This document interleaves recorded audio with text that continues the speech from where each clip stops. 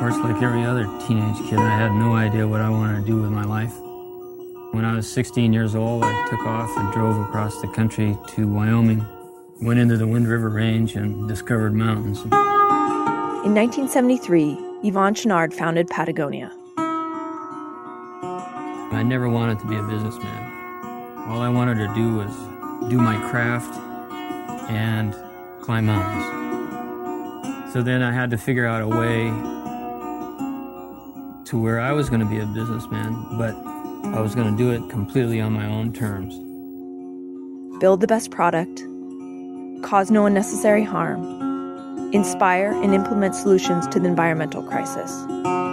Join us at patagonia.com.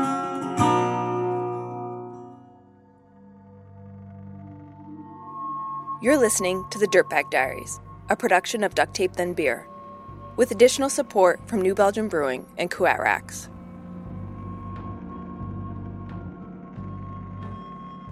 The first thing he says to me is, "Oh, you're gonna f***ing hate me." And I go, "Why?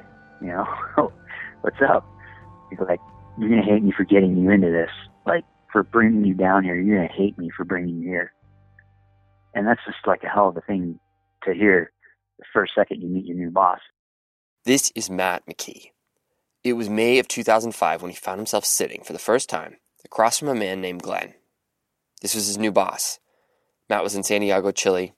In 12 hours, they would drive to Minera Pimenton, a gold mine tucked deep within the Chilean Andes, where Matt planned to spend the next 4 to 5 months. And that's the first inkling of like, what I get myself into. Now, I've never had a job in another country. I've never had my boss tell me the first time I met him that I'm going to hate him for tricking me into working for them. But I can relate to Matt's feeling. As someone who's basically made a career of getting in over his head and figuring out how to make it work, I experience total panic at least once a month, maybe twice. And I hate that about my job.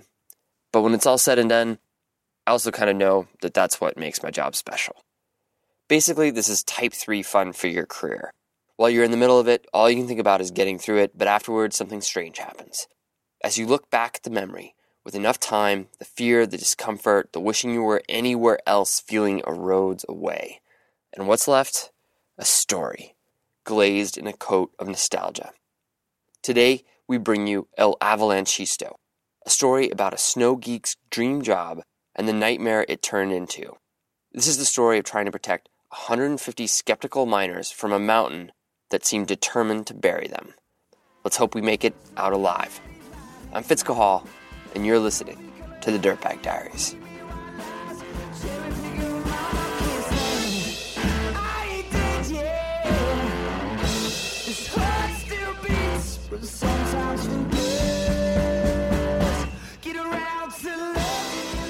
I didn't have a lot of obligations otherwise at the time, you know, no girlfriend, nothing much going on there. So it was just like kind of come and go as I pleased. And yeah, after 15 minutes, I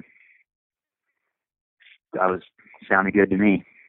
You know, I was going to be making the same as framing houses all summer in the 100-degree heat in Utah. It's like, might as well try something different for a change, you know. 2 weeks before he met Glenn in Santiago, Matt caught wind of the avalanche forecasting position through his ski patrolling boss. Someone had bailed last minute, and they needed an experienced avalanche forecaster. Fast. During the North American winters, Matt works a similar position for both Alta Ski Resort and the Utah Department of Transportation. He determines when a slope might avalanche, gets people out of the way, and then, when he can, triggers an avalanche intentionally so that no one gets caught inadvertently. Working in the snow year-round sounded like a dream. So, after a 15-minute phone interview with Glenn, Matt accepted the position. He spent the next 2 weeks getting his passport, applying for a work visa, subletting his apartment, trying to learn Spanish, and packing. Then, he flew to Chile. Yeah, the position sounded really cool. And I guess later on I was kicking myself for not doing a little more research, but I really don't know what I would have come up with.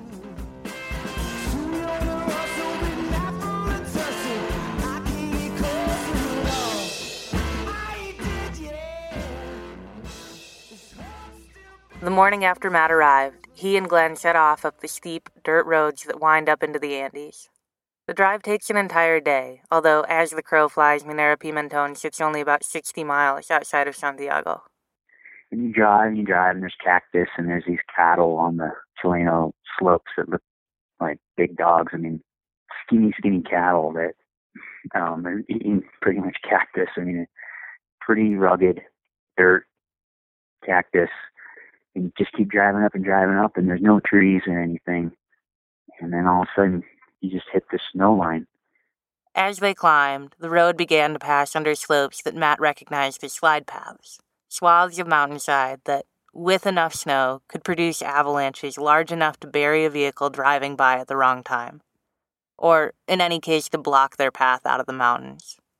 And I'm just, pointing things out, what do we do about that path? What do we do about that path? What do we do about this? And he's like, these aren't even in our avalanche atlas. We don't do anything with that. I'm like, what? And these giant avalanche paths we're crossing by, and there's no plan for them. They're not even recognizing them as a problem. They reached the mine, nestled into the hillside at 11,000 feet. Glenn got Matt situated and showed him the mine's forecasting equipment. At home, within a couple of miles of his office, Matt has 4 automated weather stations. Within 10 miles, 20. These stations automatically measure snowfall, water content, temperature, humidity, and wind speed and direction. At the mine, he found himself holding a couple of snow stakes, essentially rulers that measure the depth of the new snow, and a handheld wind meter that recorded wind speed in 5-second increments. No weather stations, no other equipment. From that data, he was expected to extrapolate the avalanche hazard at the avalanche starting zones on a ridge 2,000 feet above him, and along the 60 miles of snow-covered road that led to the mine. It'd be like forecasting what I'm getting at Alta, and then all of a sudden I got to try to make a forecast for Powder Mountain up in northern Utah. Storm could hit there totally different. Matt discovered a number of other worrisome things in his first couple of days at the mine. A number of buildings sat in the middle of slide paths, including the explosives cache. So, if it actually snowed enough that he would need the explosives, Matt wouldn't be able to get to them safely. And when he looked into the cache itself, he discovered that he only had 20 rounds of explosives for his 10-day shift. 5 major avalanche paths guarded the entrance to the mine. In order to keep the mine open during a heavy storm, Matt could easily run through that many explosives in a day or 2. I was just like, oh my God, I don't know how I'm going to get out of this alive.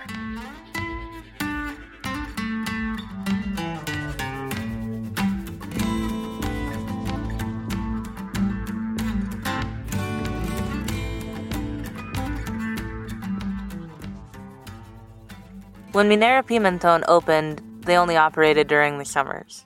That way they could avoid the Andean winters and the avalanche problems that came with them. Regardless, in the winter of 2003, an avalanche hit the unoccupied mining camp, crushing an 8,000 square foot building like a tin can.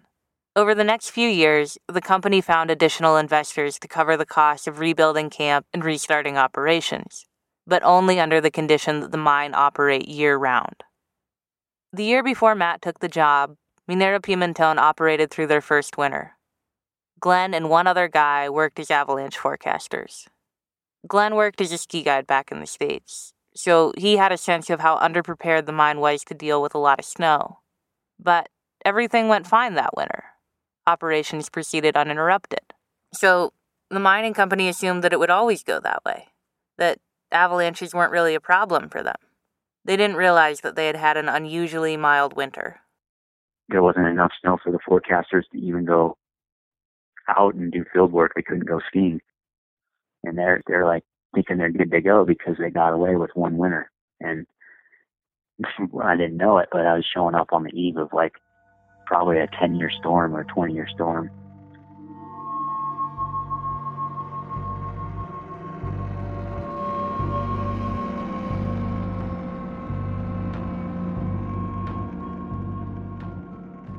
Glenn finished training Matt and headed back to Santiago. The two of them would alternate 10-day shifts at the mine and spend their off time in the city. Matt did convince the mine manager, Matthew, to let him move the explosives to a better location. And then, 2 days later, it started to snow. And as the snowflakes accumulated, Matt began to understand the full stakes of his situation. Talking to some Canadians that were there doing exploratory drilling, they told me stories about other avalanche forecasters in other places, kind of running into this similar thing, ending up in jail because someone died, and there, I guess they look for someone to blame, and so I'm just wondering how the hell I'm going to get out of this thing. He found himself in a predicament. He could make the conservative call. Shut the mine the moment the avalanche hazard started to rise. Corral everyone into the safety of the mining camp until the snow had settled enough that they could safely return to work. But financially, both the company and the miners needed the mine to stay open as many hours as possible.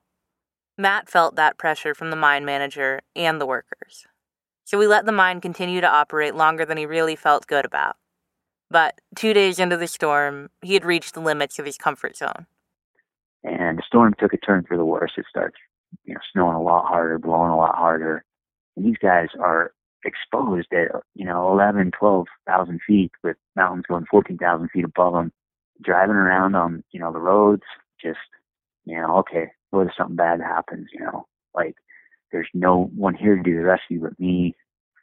It just got to the point where I couldn't be okay with it anymore, So I got out of bed, I put my boots on and walked over to the main office. It's probably 10 o'clock at night, and talked to the mine manager.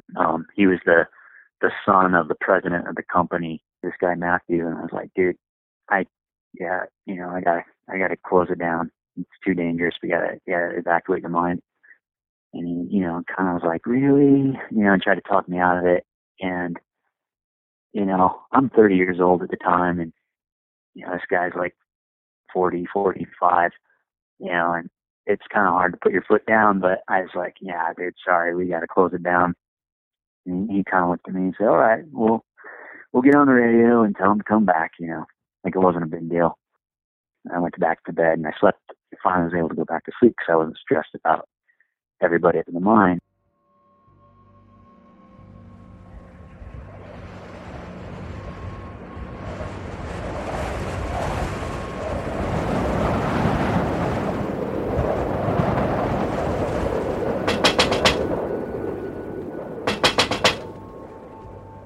About, I don't remember, maybe 1 o'clock in the morning, I get this just pounding on my door. I get out of my shipping container, and I'm like, what's up? And this guy is speaking Spanish to me, but he's basically, avalanche.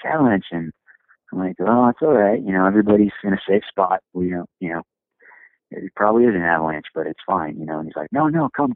So I get my clothes on and I come out and get in the truck, and we're driving towards the mine, and I'm like, trying to talk to these guys, like, wait, we can't go up there. Why are we going up there?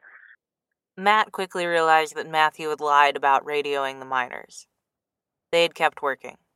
And now, someone had been buried in an avalanche. A couple of hours after Matt had gone to bed, one of the workers had gotten into a little Toyota pickup to drive to the cache to pick up more mining explosives. On his way back to the mine, a large avalanche struck the vehicle. The snow was light enough that it buried the truck in place rather than sending it tumbling off the side of the road, and the man was able to free himself and start walking toward the mine portal. But in the 100 yards between the buried truck and the entrance to the mine, another avalanche came roaring down the mountain, striking the miner again. And his buddy who was working with him after a while was like, where is he? And he kind of poked his head out, and you could see the truck, that was buried, and he went over there, and he eventually saw this guy's fingers sticking out of the snow. Just his fingers, and he dug them out, and the guy was alive. That's when I showed up, and he was coughing, and I'm like, what's wrong with this guy? And they're like, he got hit by an avalanche. And I'm like, what the hell is going on? Wait. And so I started to realize that they'd never evacuated the mine. And I'm like, oh my God, well, we got to get out of here. Everyone's got to leave. And then we went back to the mining camp. And finally, everybody was put away and went back to bed. It was probably 6 a.m. and the storm was still raging.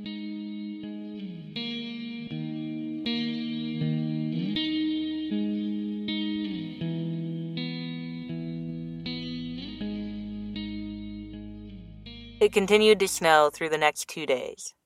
After the incident with the miner, Matthew grudgingly allowed Matt to keep the mine closed until the storm had ended.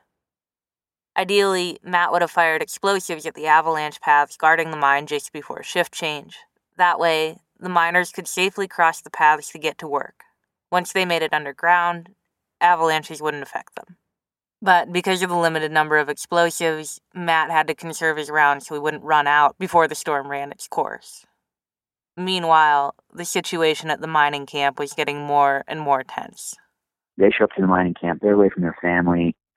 They don't want to be there, really. And now they're not working. So they're not making any money. And that's my fault, right? That's my judgment call. And so these guys really don't like me all of a sudden. Finally, they woke one morning to bluebird skies. Matt roused his team and prepared to fire the avalancher. And I look down and I have like everybody in the mining camp, maybe 150 guys are all out there watching, smoking cigarettes, just like watching the big show. Let's see why this guy kept this mine closed. And we got the shot loaded and pressured up, and we, hit the trigger. It went off and hit the slope, blew up, and we got this really big avalanche that came down, knocked the 2 trucks that were buried, just tossed them, down the slope, and the big avalanche came and hit the kind of the entry to the bottom of the mine. I'm like, all right. And the guys were like ecstatic. They were just chirping, hollering, cheering. It was like this big show. They'd never seen an avalanche before. They had no idea why I was there because they never had avalanches the year before. So they're like, it started to kind of make sense to them. And then I'm like, all right, let's do it again. Let's load up another shot. And we shot it, and we brought down another big avalanche that hit this shipping container that acted as like a office at the mine. And I told the mine manager, a few days earlier, like, you got to move that office. It's going to end up in the creek. Well, that's where it ended up. It went right into the creek. They shot off 3 more rounds, each of which triggered another massive slide and more cheers. Then the crowd went trekking off toward the mine, now buried under 20 feet of debris. The miners set to work trying to dig down to the mine portal, but quickly discovered that both their snowblower and their front-end loader needed new parts. A crew spent all night digging with hand shovels and a small motorized scoop, but eventually realized that they wouldn't make it until they could get the parts for their machinery delivered. But it was still my fault that it was closed, so people still hated me, at least in their minds. Like, it was my fault that thing was closed, even though they couldn't physically get there now. It's still my fault. During the calm weather, a helicopter dropped supplies off at the camp, including more explosives. But they didn't have the time to get the machines fixed and the mine dug out before it started snowing again.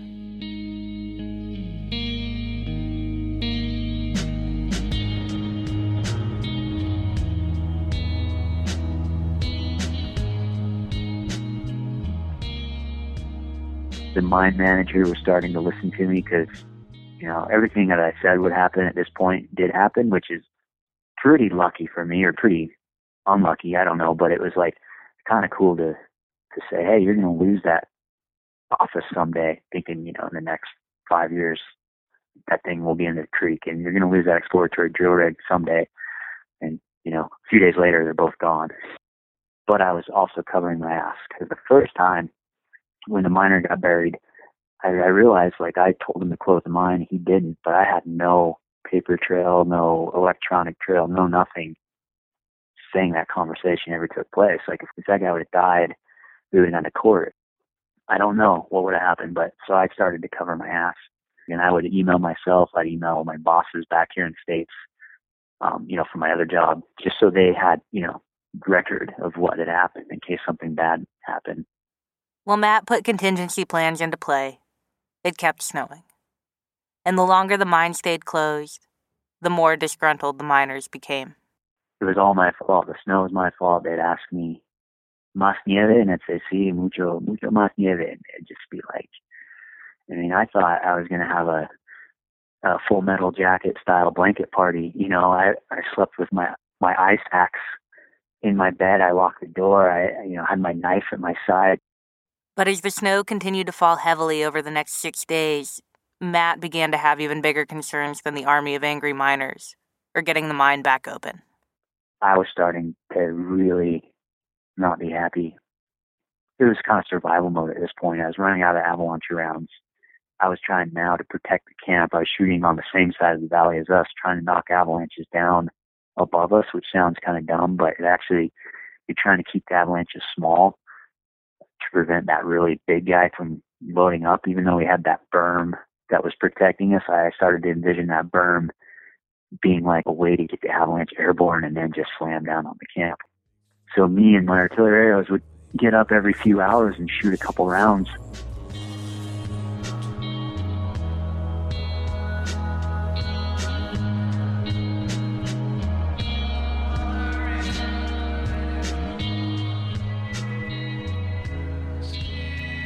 I remember it snowed. It was about 9 feet.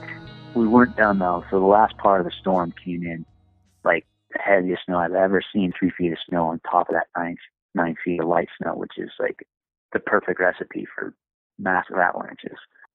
Matt and his crew continued to shoot explosives through the rest of the night in order to protect the camp, though they couldn't see or hear their results through the darkness and the storm.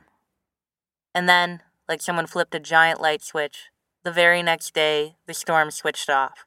The sun came out, the avalanche danger subsided, and Matt put on his skis to survey the wreckage. The multi-million-dollar exploratory drill rig had been totaled.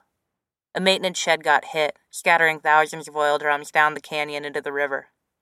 The mine lay buried under about 40 feet of snow. It grew apparent that no one cared about getting the mine open anymore. Everyone just wanted to get out before the next storm hit. But now they had 60 miles of road covered in 12 feet of snow, separating them from the rest of the world.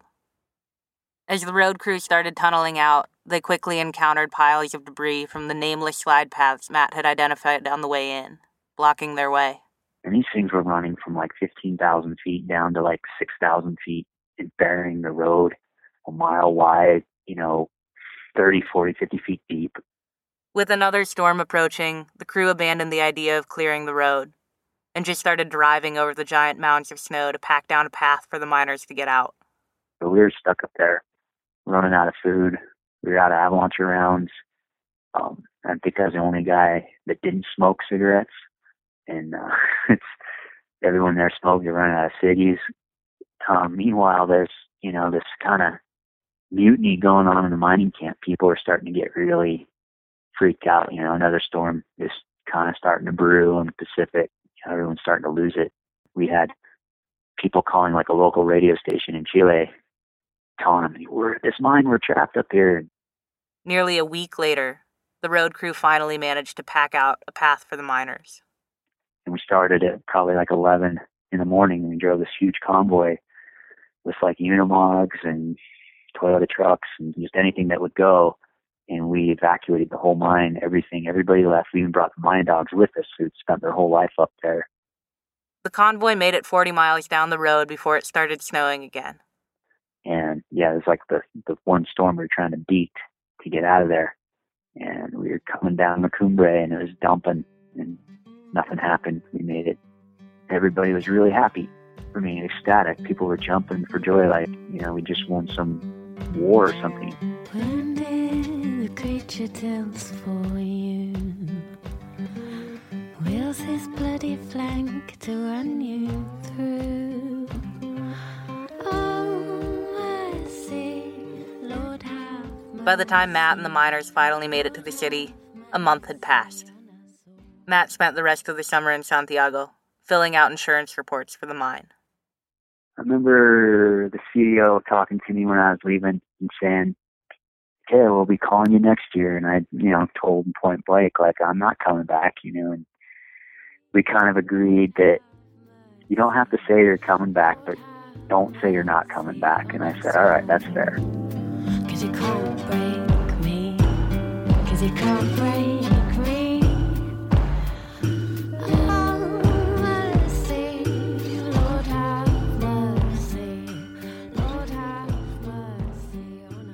at the time I thought I wouldn't come back, but I think I would have. Matt says would have, because it took Minera Pimenton another 5 years to reopen. You know, I'm a dad now, I'm married, I'm a boss in my current job. I wouldn't go back now just because of that. But, you know, if things were different, I would say I probably would go back. It would have been nice to finish what I started. There's so much there that I hadn't gotten a chance to do because we were in survival mode. I don't know. Time heals all wounds, and you start, you know, putting together a slideshow to show some of your coworkers, and they're just thinking it's the coolest thing they've ever heard of. And I guess some of that starts to rub off on you, like, hey, maybe, you know, it was a little rough, but it probably wouldn't be that bad again. And there's a lot of good stuff about it. It was just, I probably hit it as bad as you could. You know, now I feel like I'm lucky that I got to be a part of that and learn from it and get away with it, really. We were doing all we could to stay alive, and we did. And, you know, part of it was luck, part of it was hard work, and part of it was what I actually knew about what I was doing.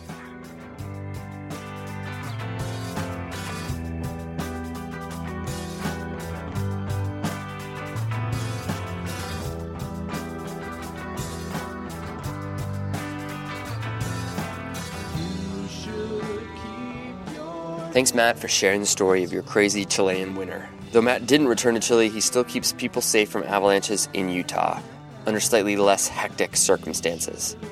Music today by Black Pistol Fire, Woodrow Gerber, M. Freak, Vienna Ditto, and A Crooked Pulse, courtesy of Mevio's Music Alley, or Free Music Archive. Additional music composed by Amy Stolzenbach. You keep the diaries thriving. We delivered nearly 1 million downloads last year, and that's a lot. Seriously, it's a lot.